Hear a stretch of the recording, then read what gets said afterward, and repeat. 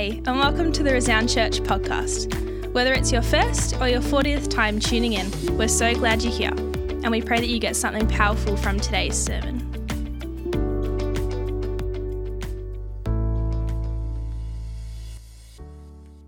Oh, good. You all took your seats. And I didn't even have to say anything. Hey, it's my privilege this morning to actually lead a panel that we're having with some under 30s. So if that's you, can you come and not leave me abandoned up here on stage? Come on. They're excited. They really are. Come on, why don't we welcome them as they come? You know, we've spent the last 6 Sundays going through and looking at our series on a new house. And this morning we've asked these 3 under 30s to actually share some perspectives with us. Now, part of the reason we wanted to do that is because their life experience is different than those of us that are over 30. And there's a few of us here today that are over 30. They have grown up in an era where they've seen technology advance. So they don't really know a world without an iPad or an iPhone. They don't know things without having, fast internet. Us that are a little over 30 will remember the times when we had dial-up internet and it was slow and it made noise and it was frustrating because you'd get booted off. Come on, who else is with me this morning? Thank you. But these guys are going to bring a different perspective. So as we chat to them this morning, their perspective may be different than yours. And if it is, can I encourage you actually to lean in with curiosity? If they say something that you're like, oh, I've never thought of it that way. Lean in with some curiosity and actually, see from their perspective what it is that they're trying to share. I want you to capture their hearts this morning. They've grown up hearing catchphrases that some of us have caught on to along the way, but this has been their news. Climate change, terrorism. Come on, the Twin Towers that went down in 2001. Financial instability. Social media was incepted in 2004. Cryptocurrency in 2009, and now it's all the rage. And the change of the geopolitical scene are all front of mind in how this generation, these under 30s, have grown up. They're news for them. It's been something that they have known and heard about a lot of.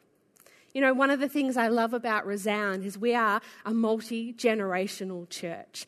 And each generation can glean and lean on the wisdom and the perspective that each generation has. There's not one generation that's better than another. Each of us is learning and growing together, and that's what I love about Resound. So I'm going to ask them some questions. I'm not going to grill them too much, but we want to hear their heart and actually what God is saying in and through them. All right, guys, so we've got Pip, Nath, Jemima. Each one of these guys actually serves in our church. So if you don't know them, I want you to know what it is that they actually do here. So starting with you, Pip. Look, I hope you all know what I do, but... What doesn't he do? No, I do a lot of the sort of behind-the-scenes production, video, sort of oversee those departments. So if it's technical and it happens on a Sunday, I'm kind of involved in some way. Yeah. Apart from that, I'm also, this afternoon, come along, starting up a study group called Artos, and we're looking at the Bible. So that's another thing that I do, and lead small group among others. But Nate? So I'm on the creative team. You've probably seen me up here from time to time. So I play the bass guitar and do the bit of music directing, and also co-run a young adults fortnightly study group with my wife. Cool. Well, I have no technical skill abilities at all, nor do I have any creative skills. But I serve in kids, and I'm also helping with the Maroondah campus, setting that up at the moment, which is very exciting. It's awesome. So these guys serve week in, week out, and are part of the vital volunteer group that we have. But just on that, so volunteerism is decreasing, not only in the church, but also in the world around us. Why do you think that might be? Nathan, I'll start with you. Yeah, so I think when I was pondering this question, I think I kind of boiled it down to two answers.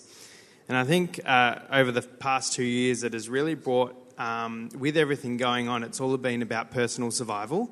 So I think that everyone's kind of re-centered themselves and gone, oh, how's that going to affect me? What's it going to affect me? And kind of taken their scope away from, oh, well, hold on, what about me? But what about others who are going through this and looking outward? I think that's kind of been a bit of an unfortunate side effect of the pandemic. And second of all, I think what ties into that is, this whole kind of negative perception of, oh, there's this big pandemic, I might have limited time. Let's use that for me. Let's not use that to benefit other people. This kind of limitation and restriction, unfortunately, that's happened over the past couple of years. So I think that's kind of why it's decreased. Jemima, what are your thoughts? Yeah, this was an interesting question, I think, because it wasn't something that I had thought of particularly, but when I was pondering about it and thinking about this, I think, again, two sort of similar reasons. I think the first one is that we're all so busy. Like, I don't know about you guys, but I find I get to Friday evenings and I'm like, where has my week gone? Like, what was I doing all week? But we are so busy. And I think that's partially because we don't see the value in community as much as maybe we used to. And I think that could also be from, quite frankly, we're a relatively selfish society. And I don't mean that as you guys, I mean that as us and outside of church as well. We don't see the value in working together and doing community together as much. So why would I help somebody else when I don't get the recognition? Or when I could be spending that time on myself? Or, when I don't have a lot of spare time to be giving other people, I want to be spending it on myself and in my family and in my own group of people. So I think, quite frankly, that's sort of where I see it coming from. Yeah. Would you agree, Pip? Yeah, absolutely. I agree exactly with what these guys have said. To add to it, it's almost as though so much of our focus is upon ourselves. So much of it is, what are my goals? Where am I going? What is my, career? Where does my life go? How is this helping me? And we, that's all well and good. Even within the church, we go, well, what's God's calling on my life? Yeah.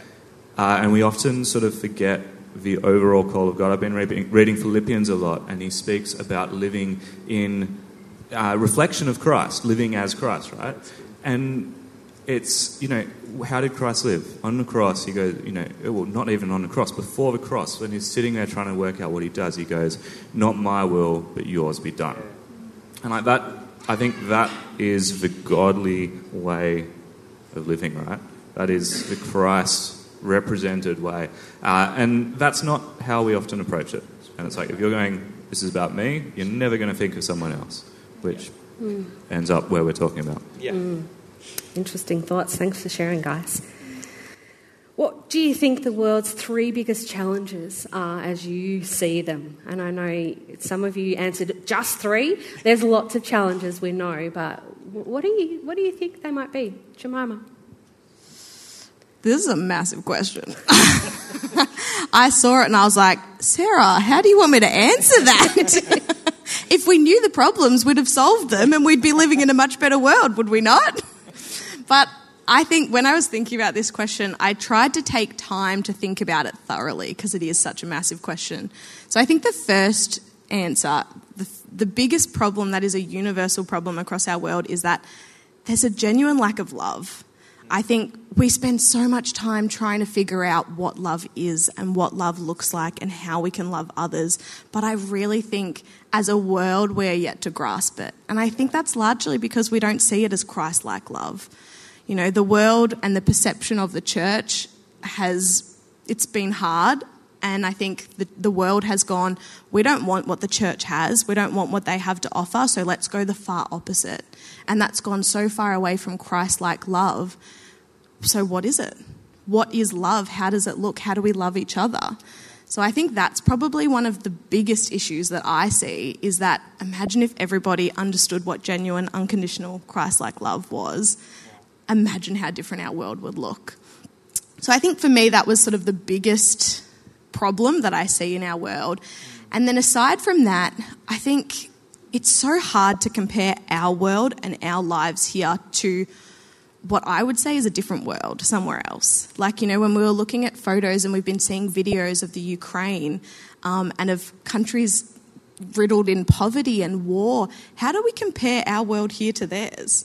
Like, I just think that's a totally different world that they're living in. So in situations and communities like that, I see a massive problem in a lack of equality and equity. And it's not the equality and equity that we fight for here. It's equality in that everybody has a right to life. Everybody should be entitled to an opportunity to reach their full potential, which we are essentially given just by being born in somewhere like Australia. So I think, how can we compare, you know, our world here to somewhere else? So I think that's such a massive issue for some places in the world, but it's so different to the equality that we talk about here.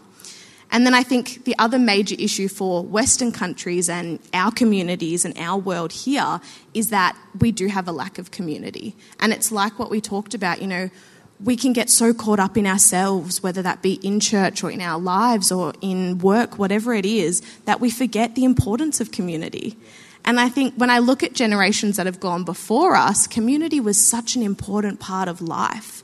You know, you knew your neighbours. You didn't have social media, so you had to pick up the phone and talk to them, or you had to go to their house and talk to them. Now it's like, oh, well, I saw them post on Instagram, so I know they're alive and doing well. But we all know social media is just a highlight reel. It's not showing what life is actually like. So we just have this lack of community and lack of doing life together genuinely, transparently and authentically. And I think that is a bigger issue than probably what we see it as. Yeah. Wow. I told you it was a big question. That's a big question. What about you, Pip? Yeah, look, as Jemima talked about, you know, the difference between what we know and what the rest of the world knows, it's very different. And I haven't experienced that. I can't speak into that. And I guess I came from it from a more of a soul-searching perspective and less of a practical. You know, there's so many material problems that you could spend days talking about and days trying to solve and you still wouldn't get anywhere. But in my opinion, the three kind of biggest things in our Western society that led us down it's a lack of, I've just completely mentally blanked on my word, give me 1 second. A lack of hope. Yeah. There's a lack of hope, there's a lack of community as well, as we've all talked about. And there's almost a fear of discomfort. And it's like, how can you grow if you're not being pushed? How can you go further if you're not being pushed? Yeah, I think hope is just such a big one where people just don't have hope. And it's like you live in the West, you have this potential that is almost limitless. Why are you hopeless? And I think the answer to that is we lack faith and we lack relationship with God. Yeah. Nath? Well, I'm glad I didn't have to go after Jemima, but that was a pretty good answer, Pip. I don't know if that's more nice to me or offensive to Pip. You guys can deal about that later. That's fine. When I was pondering this question, I was one of the people that said, only 3. And you can clearly see that, out of the 2 answers already, and you guys could probably think of multiple more that would be more prevalent in your life over ours particularly. But in the same light, I got 3 kind of similar answers. My first one was selfishness, and I think we've kind of talked and dealt about that again. But I think that's a really big challenge that I see personally in my life. We see people in our community struggling, and I feel there's this genuine disconnect where we go, oh, we'll pray about it, and that's enough. Do you know what I mean? I just really feel like sometimes we're giving out the minimal effort when, all that might take is a meal to the neighbour that you've seen struggle, that is struggling in a personally circumstance, and that might be enough. You know what? You don't actually have to meet them all the way, because if you obey and do what God's called you to do, God's actually able to move on your behalf in ways that you can't. So that was the first one. And then obviously the image of the church, specifically now and specifically through this whole turmoil of the pandemic situation, and even recently with, some Hillsong controversy and all that kind of jazz. The image of the church, I wouldn't say is under attack, because I don't think it's external. I actually think the problem is internal. And I think that's it comes down to how we're displaying the image of the church and how we're acting as Christ throughout the week. So that was a big personal kind of challenge I saw. And then also on from that is faith in God's work. We spoke about it this morning. You're the same God that you've always been. But I don't think we live that. And I don't think we really believe that, unfortunately. I know that might come across as harsh, but I think that's something we need to kind of get a reality check on and go, you know what, God's delivered, God's blessed, and he's made promises that are still to come. Why aren't we living in that hope, as like Pip said, and faith that he's able to do that? So yeah, that'd be the 3 challenges that I saw. And they were challenges, weren't they? Hey, so where do you think the church fits? How do you think the church needs to change? What will the church of the future look like? Pip? All right. Look, I'm actually going to refer to my notes to this because I quite like what I wrote down and it was really on my heart. I like that. I wrote basically, and I'm just going to read it because I genuinely believe what I wrote. I wrote, the church holds a literal key to heaven and it has a responsibility to give that key to the world. Wow. This has to be the central thing of the church, the core thing that the church defines what we do. In terms of change, I think church has to come out of the box of church. It has to come out of the box of church for building, church for institution, church for Sunday morning. We're putting God in a box and we like to put things in boxes and we do it all the time and it's terrible. Yeah. God can't be contained by a box, and it's very clear in Scripture that God works in different ways. That's it. We can't predict it. I think capital C Church, the Church of God, is God's people. It's a community of people living church every day, worshipping God in what they do and how they love those around them, to use scriptural terms, meditating on Scripture, sharpening one another as iron sharpens iron, gathering together in God's name, but not just on a Sunday. Yeah, that's really good. I think the Western Church has to stop being Sunday Christians. My ideal church of the future is a city without a temple. It's a city that is so on fire for God that a temple would restrict how much you can worship God. That's so good. Like a community of people in the world is what I see the church as being. Yeah. Great. Wow, that's Wow. awesome. Nath? Yeah, that was awesome, Pip. I think the role of the church, as obviously we're a multi-generational church and people could attest to how the church has grown and changed, even from the music to how we structure Sundays and stuff like that. But I really think that the church will always continue to change because the way society and humanity interacts and grows is always changing. So it would almost be irresponsible of the church not to change when the church's main mission is to reach out. But in terms of how we act and stuff like that shouldn't change. Our principles shouldn't change, and they shouldn't be compromised, and our mission shouldn't change either, because I think they're things that we can't really afford to change in ourselves. And I believed it was touched on last week in the panel, but church is all of us, like Pip said. It's all of us in our everyday lives. Never in Scripture does it say church is when you come and you spend time with God on a Sunday morning from 10 to 11 and then you can switch off. And I know that's said a million times, but I still think we're not grasping it. I think there are a few of us that are, but I think that especially as I spoke about before in the image of the church, that's not being grasped. That's not being seen at all. So, yeah, I think it's more the collective and it's more how we are really from Sunday 11 a.m. till the next Sunday at 10 a.m. is where it really is important. Great. Jemima? Yeah, I mean, to echo both of the guys, I think the church is us as individuals. The church is not us on a Sunday. It's us in our workplaces. It's us at school. It's us at uni. It's you interacting with the other parents at playgroup. It's you interacting with your co-workers and your school friends. It's not us on a Sunday. This is a great time to be fed into as each other, and it's a great place to invite people, but the world needs us to connect with them where they are. And in terms of where the church fits into all of this, I think we have a key role to play.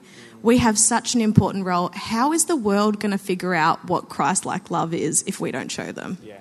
Where are they going to find it?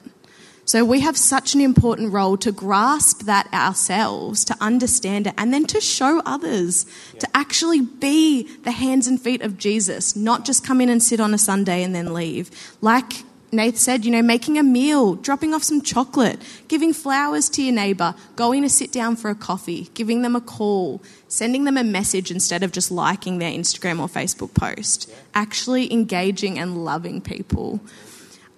In terms of where the church will be, I don't know. And I think it will be so interesting to see where the church goes in the next 10, 20, 30 years. But my prayer for church is that it's messy. My prayer is that instead of having this perfect image of, what the world sees church as, which is currently perfect little Christians that come and sit in on church on a Sunday and they sing some songs and then they go back to their normal lives. I want it to be a cross-section of a diversity across the community, people that are different to us, people that see life differently, that understand life differently, that, might not have their lives together, that need Jesus like we all do. I hope that the church is messy, whatever it looks like. I hope that it's messy. Yeah. Wow. So good. Well, your perspective is really important because the world's actually going to be shaped by people like yourselves over the next 20 to 30 years. And so just quickly, how optimistic are you about the future? You're looking at me? She's looking She's at me. looking at you. I'm very optimistic. That didn't sound convincing. Let me try it again. I am very optimistic. I think our generation and the generations that are coming are ones that are extremely passionate. We have generations of passion like never before, I think. We're the generations of protesting, of, of trying to love wildly and trying to live in the moment. We have extreme passion in our generations. I think if that passion can be put in the right direction, it will be incredible. So I'm extremely optimistic, but I do think it will come down to how we as a church react and how we as a church integrate ourselves into the world and engage with the world. I really think that's sort of what it'll come down to, how we determine. Do you guys agree? Yeah. I agree. I'm also very optimistic about the future. I don't know if any of you caught last week, but even some of the wisdom in what Katie was saying is seeing the next generation. Really, if you weren't optimistic then, go back and watch next Sunday and you'll be optimistic.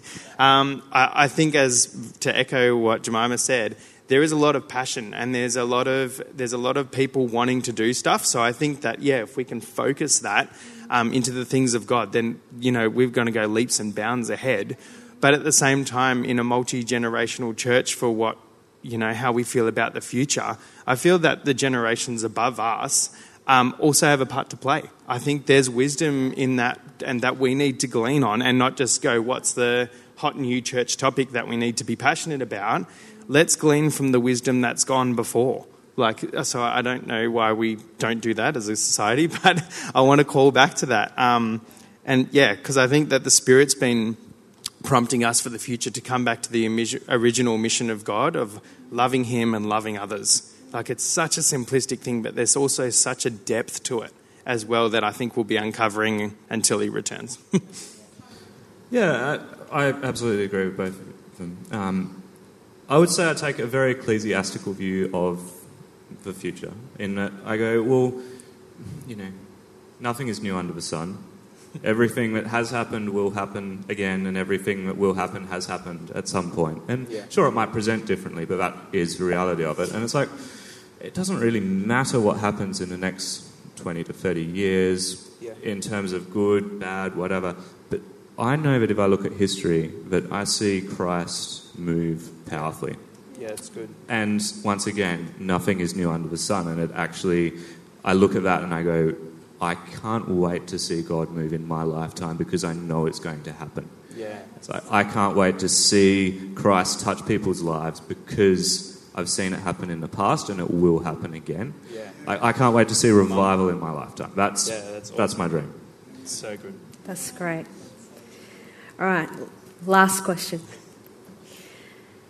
I want you to share with us in a few words some wisdom and what you want to leave us with today. Is there a passage of scripture that you've been thinking of? Is there a challenge you want to leave with each of us today? I want you to share that. So Sure. Nate's going to go first. I'll go. So I did get a couple of passages of scripture, but one thing that stood out to me, a little statement I got while I was pondering on this, was we shouldn't forget our past, but then we also shouldn't let it define us going forward. And I just felt that as a real generational kind of statement that's been, I think it's been a chain on them for a long time. So, just take that into the week and ponder that. But I also got two passages that spoke to me. So Proverbs 3 verses 5 to 6, it says, "Trust in the Lord with all your heart and lean not on your own understanding. In all your ways submit to him and he will make your path straight." And then from that, Proverbs 16, 1 to 4, "To humans belong the plans of the heart, but from the Lord comes the proper answer of the tongue. All a person's ways seem pure to them, but motives are weighed by the Lord. Commit to the Lord whatever you do, and he will establish your plans. The Lord works out everything to its proper end, even the wicked for a day of disaster." And I just think that we really need to commit back to the Lord, everything. And no matter what the situation, like we kind of saw in the scripture there, all these bad things happening, we can commit it to him and know it will be okay in the end. I think we need to not be no longer weighed down by these negative situations of the world. Yeah. Pip? All right, looks like I'm up. Yeah. How good are fingerprints, right? Yeah. Right now, I'd say my heart is really on fire for knowledge and for foundation in God. Yeah. Artos, come along this afternoon. Plug. I'd actually like to read out of Philippians. I've been doing a lot of study in Philippians. I'm reading verses 1 to 12 of chapter 2, if you're following on. So if there is any encouragement in Christ, any comfort from love, any participation in the Spirit, any affection and sympathy, complete my joy by being of the same mind, having the same love, being in full accord and of one mind. Do nothing from selfish ambition or conceit, but in humility count others more significant than yourselves. Let each of you look not only to his own interests, but also to the interests of others. Have this mind among yourself, which is yours in Christ Jesus, who, though he was in the form of God, did not count equality with God a thing to be grasped, but emptied himself by taking the form of a servant, being born in the likeness of men. And being found in human form, he humbled himself by becoming obedient to the point of death, even death on a cross. Therefore, God has highly exalted him and bestowed on him the name that is above every name, so that at the name of Jesus every knee should bow in heaven and on earth and under the earth, and every tongue confess that Jesus Christ is Lord, to the glory of God the Father. Therefore, my beloved, as you have always obeyed, so now, not only as in my presence, but much more in my absence, work out your own salvation with fear and trembling. I love it. It is a fantastic passage that speaks of living for others. It speaks of humility. It sums up the gospel in this translation a little bit over 100 words. And it not only sums it up, but it finishes by calling us to follow it. Yeah. It calls us to obedience to God, to work out our own salvation in fear and trembling. We should be in fear of offending God, of failing to be obedient to God. And the reason I said at the beginning that my heart's on fire for knowledge is, how can you be obedient to something you don't know? If you're seeking to be obedient to God, then you should be seeking the knowledge of what that is. And I think that is a foundational part of our faith. Charles Spurgeon said of this passage, you ought to seek the spread of truth, but you must first know the truth yourself. And you must daily seek to understand it better. You're bound to attempt the reclaiming of the wandering, but you must take heed lest you yourself wander. For however unselfish you may become, and God grant that you may have much unselfishness, yet still it is a law of nature, and equally a law of grace, that you should see to self-preservation. Indeed, if you neglect this, you will become utterly unable to do aught for the salvation of other people. It's a bit of a challenge, but I think that right now that is my heart, that I want to see people grow in knowledge and faith so that you can live the life God has called you to do, so that your life impacts others. Great. Thanks, Pip. I love, just as a side note, I love how differently our brains all work. Even though, we're up here because we're all a part of the same generation, our brains are so different, and I think that's the same across all generations. So it's going to be so cool to see when we all actually use our brains and our lives the way God has called us and created us to, what we could achieve together. Just as a side note, because Pip, that's amazing. My brain just is not wired the same way. I love it. It's so good. So good. Back to the point. Sorry, everybody. So the verse I wanted to leave us with, it could be seen as very cliche, so don't judge me, but Jeremiah 29:11. For I know the plans I have for you, declares the Lord, plans to prosper you and not to harm you, plans to give you a hope and a future. And I think it is a cliche verse when we talk about the future, but it's so powerful. God has promised to give us hope and a future. If we can hold on to that, that's exactly what we've been talking about. The hope that we can have for an amazing future, that's where our optimism can come from. And if you look at the context of that verse, it's not God promising to rescue us from our current situations of desperation or whatever it may be. We only have to turn on the news or jump on social media to see that the world is desperate. But it's not God promising to pull us out and rescue us from that. He's promising to give us a hope for the future. So I think that's, what the verse that really came to mind. But I would encourage all of us to continue praying for the generations to come. We thank Jesus for the generations that have come ahead of us. Like Nathan has talked about, it's been an incredible legacy that's gone before us. But we need to keep praying for our generations and the generations that are going to come, that God would anoint the right leaders, the political leaders, economic leaders, church leaders, workplace leaders, teachers, nurses, all of those things. We need to pray that God will anoint them and raise them up now, because we'll be the ones leading the future. So I think that's really what we need to continue to pray for. So, yeah. Well, guys, we just want to say thank you so much for sharing your perspective with us today. Come on, why don't we thank these guys?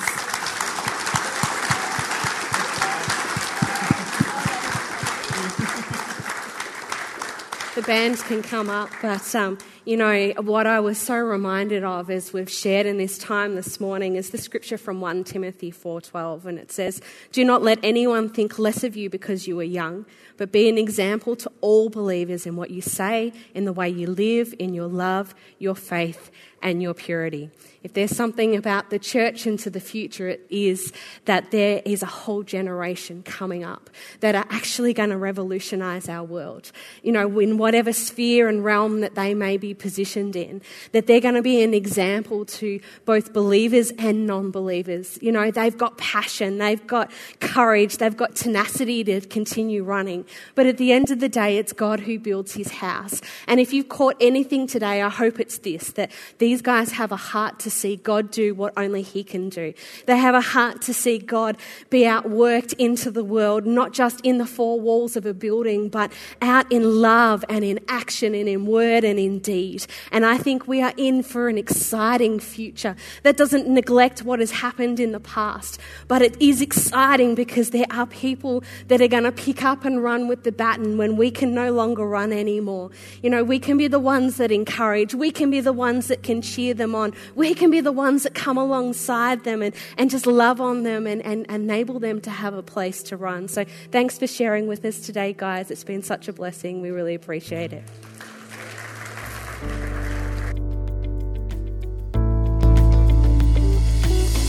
Thanks for listening through this message recorded live at Resound Church in Melbourne.